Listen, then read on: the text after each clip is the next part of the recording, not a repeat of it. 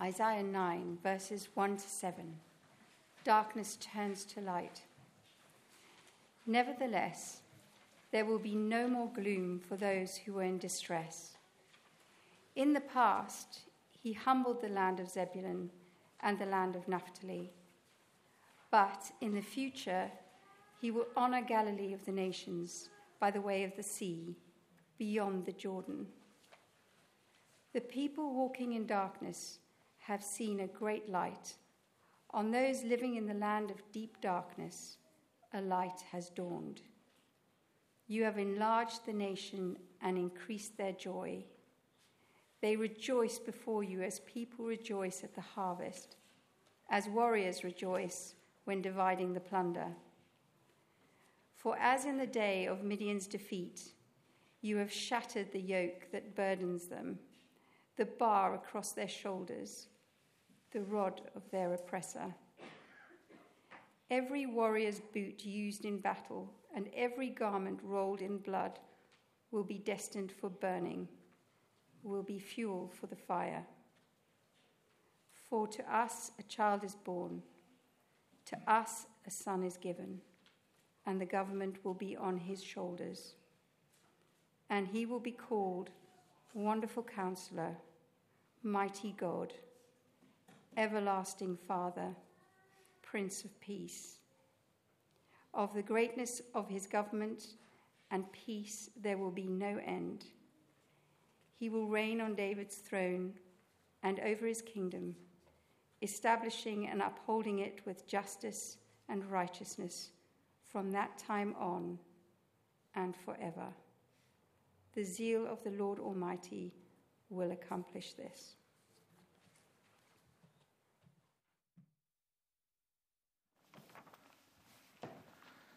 Good evening, everyone. You might find it helpful to open your Bibles. You might not be able to see too clearly, but page 694 for those of you who've been eating plenty of carrots recently.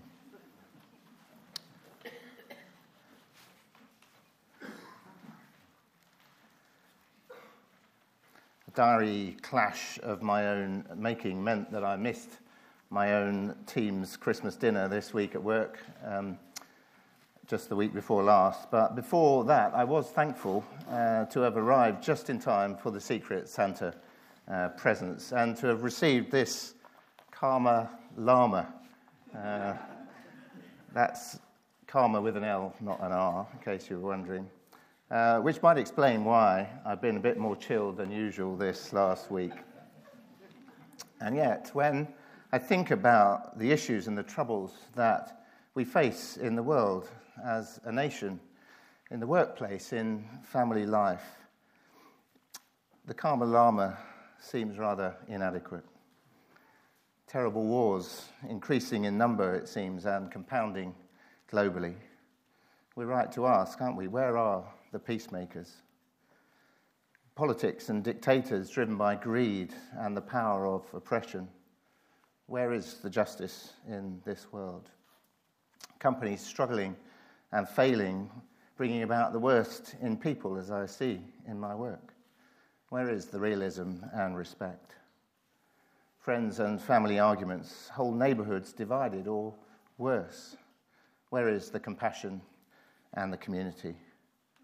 And personal trauma, trials and turmoil dramatically increased since COVID, as we know, sadly, in our teams at work and across the nation.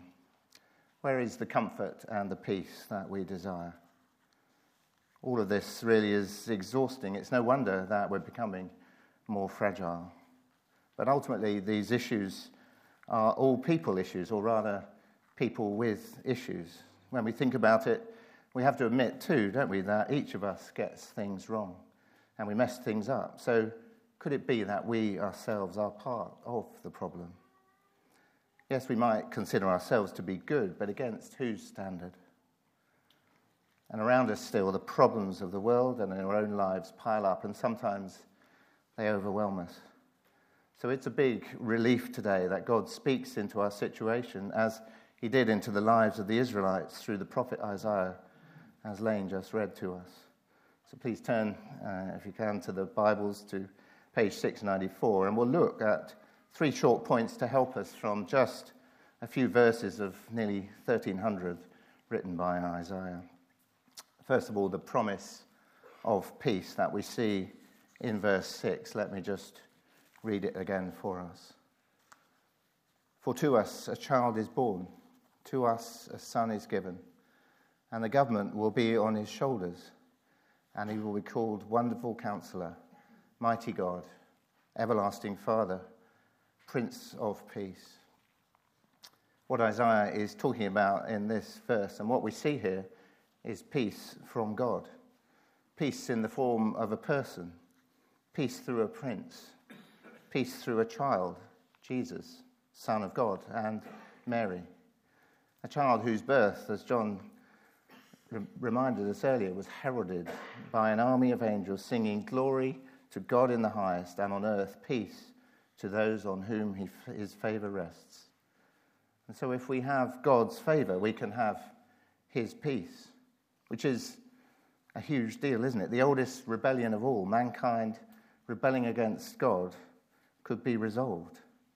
And to get a sense of the scale and the importance of what's happening here, look up at verse 2. Let me read that to you. The people walking in darkness have seen a great light. On those living in the land of deep darkness, a light has dawned.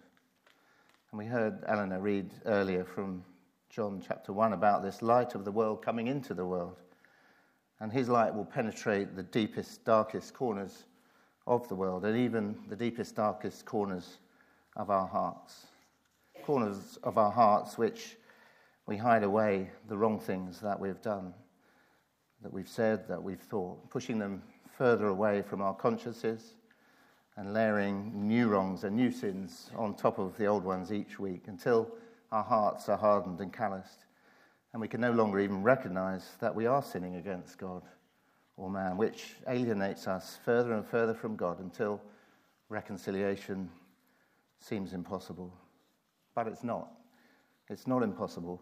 However bad we think we are, however good we think we are, it's what the Prince of Peace came to do, to make a way by which we can be reconciled to God. And if we could have peace with God, then we might have peace with ourselves and then peace with our neighbours. What a promise this is in the midst of the darkness and troubles of this world. A promise to the Israelites, a promise to each of us, and a promise to the world. And we can get a sense of what it might feel like for this promise to be revealed in verse 4. Let me read. For as the day of Midian's defeat, you have shattered the yoke that burdens them, the bar across their shoulders, the rod of their oppressor. So to have the yoke of sin that bites into our minds and in our shoulders shattered, the rod of our oppression broken, freedom from the sin that binds us, what a feeling that would be. But is it really that simple? Surely there's a catch. We need to know, don't we, that this is a permanent peace, not a temporary ceasefire. And we also need to know what it will cost us. Something in all of us longs for an end to this suffering and pain and brokenness of this world. We know from history, don't we, that kingdoms rise and fall. Governments, CEOs and prime ministers come and go.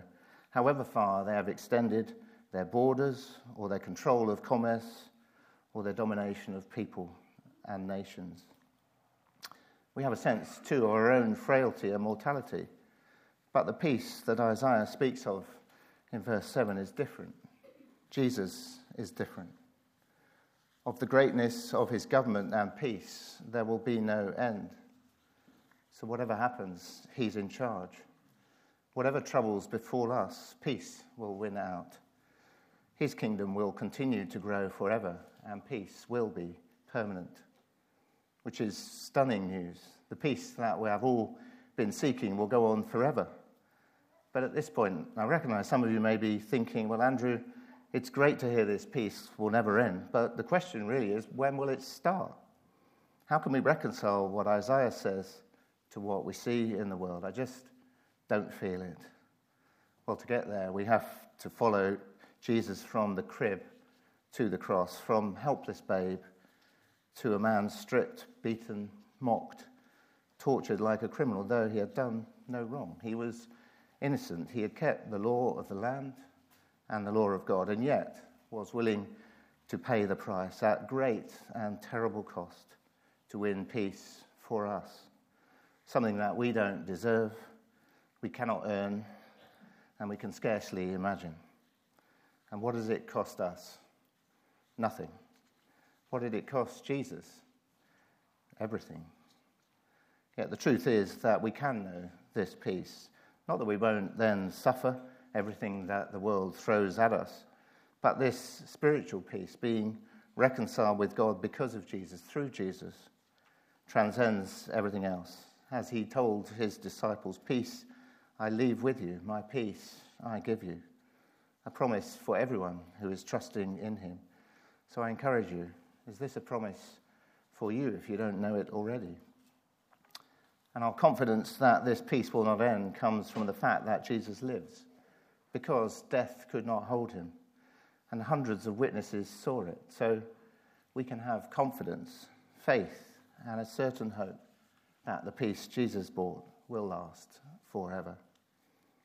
And again, some of you may be asking, yes, it all sounds good to have peace with God. It's nice for you, Andrew, but how can I be sure of this peace for myself? Where is the proof today? And all I can say to that is, don't take my word for it. Isaiah points us to the answer, which is the third will, if we just look back at verses 6 and 7. Firstly, he will be called Prince of Peace. Second, of peace there will be no end. Why? Because of the third will. The zeal, which is the passion and the purpose of the Lord Almighty, will accomplish this.